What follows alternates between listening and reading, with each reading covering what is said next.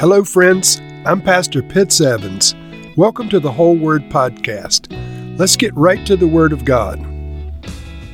Friends, I am going to read this next chapter in its entirety, even though it includes some redundancy concerning the curtains and the details on the curtains that we covered in chapter 26. But chapter 27 introduces some new features that we need to be aware of.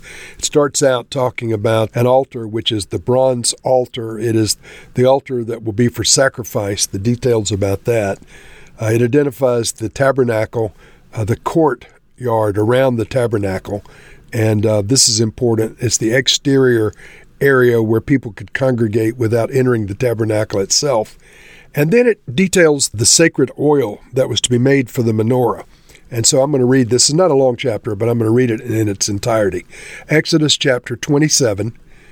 Build an altar of acacia wood, 3 cubits high. It is to be square, 5 cubits long and 5 cubits wide.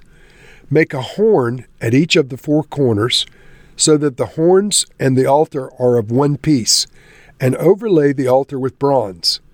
Make all of its utensils of bronze, its pots to be used removing ashes, and its shovels, sprinkling bowls, meat forks, and fire pans.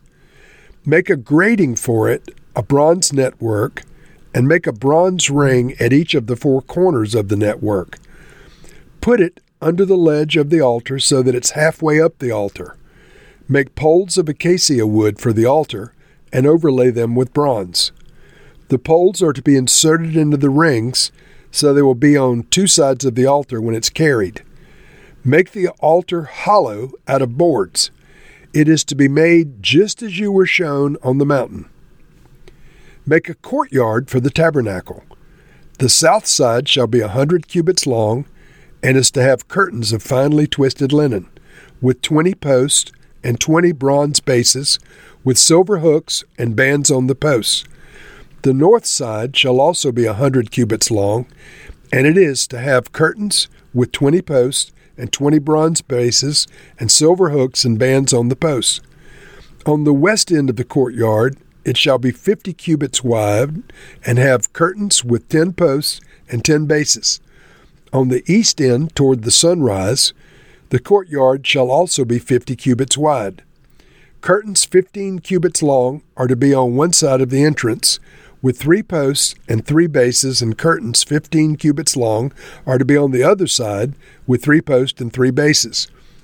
For the entrance to the courtyard, provide a curtain 20 cubits long of blue, purple, and scarlet yarn and finely twisted linen, the work of an embroiderer, with 4 posts and 4 bases. All the posts around the courtyard are to have silver bands and hooks and bronze bases.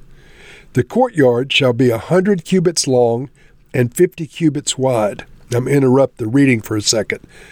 The entire courtyard surrounding the tabernacle was 100 cubits long and 50 cubits wide. 100 cubits is approximately 150 feet.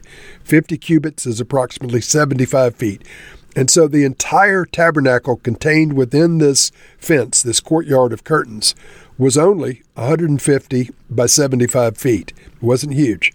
So continuing, verse 18, the courtyard shall be 100 cubits long and 50 cubits wide, with curtains of finely twisted linen, 5 cubits high, with bronze bases.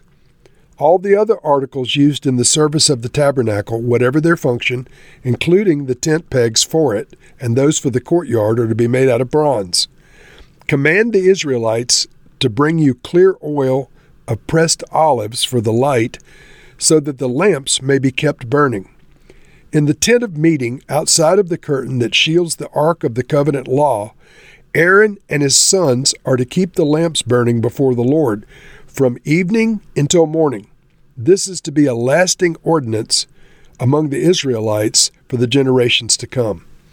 And so there's a number of mentions of bronze utensils. Remember, this is the bronze altar, the altar of sacrifice. And so the bronze came to symbolize sacrifice for sin. It came to symbolize judgment. It came to symbolize the fall of mankind. The bronze itself is symbolic. And so the altar is made of bronze. The utensils are made of bronze. The shovels, the forks, everything's made out of bronze because this is the place of sacrifice. This is where the unclean is given over to the Lord spiritually to be consumed and to be offered as an altar. When I say unclean, I don't mean unkosher. I mean, from the human side, this is a trysting place between God and man, this altar of sacrifice. So from our perspective, we're under the judgment until we come to the altar. And so the altar is the place of exchange. When we go forward in the tabernacle understanding, we'll see the bronze altar represents the cross in the New Testament. But this bronze altar is first introduced in chapter 27. It's made out of acacia wood like everything else. It's a little bigger than the other altars, and the details are put there. And then the sacred oil is mentioned, the sacred oil for the menorah, with very careful details. Command the Israelites to bring clear oil of pressed olives for the light, so that the lamps may be kept burning. In the tent of meeting outside the curtain that shields the ark of the covenant law, Aaron and his sons are to keep the lamps burning before the Lord from evening until morning. This is a lasting ordinance. And so this command to keep the menorah burning 24/7 is first given here, and that continued through the tabernacle of Solomon. It continued through Zerubbabel's tabernacle. It continued through Herod's modifications on Zerubbabel's temple. This idea of the menorah providing light in the tabernacle was very important. The menorah itself symbolizes the Word of God, as we'll see as we go forward. So let's wrap this up now, Lord. Once again, we thank you that the details were shown so that Moses would make everything just as the pattern he had seen was while he was on the mountain. And Lord, we thank you for the details that you give.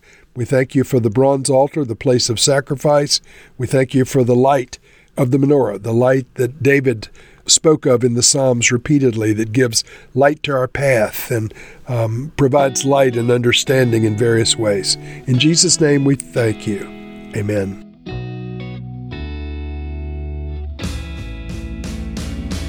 Thank you for listening to this episode of The Whole Word. It was brought to you by Whole Word Fellowship and the Northern Virginia House of Prayer. If you were encouraged, please share our podcast with your friends. We'd also appreciate it if you'd hit subscribe in your favorite podcast app and take a few moments to write a review. If you'd like more information on our church and our ministry, you can go to wholeword.net or wholewordpodcast.com for more information. Thank you again, and may the Lord Jesus bless you today and always.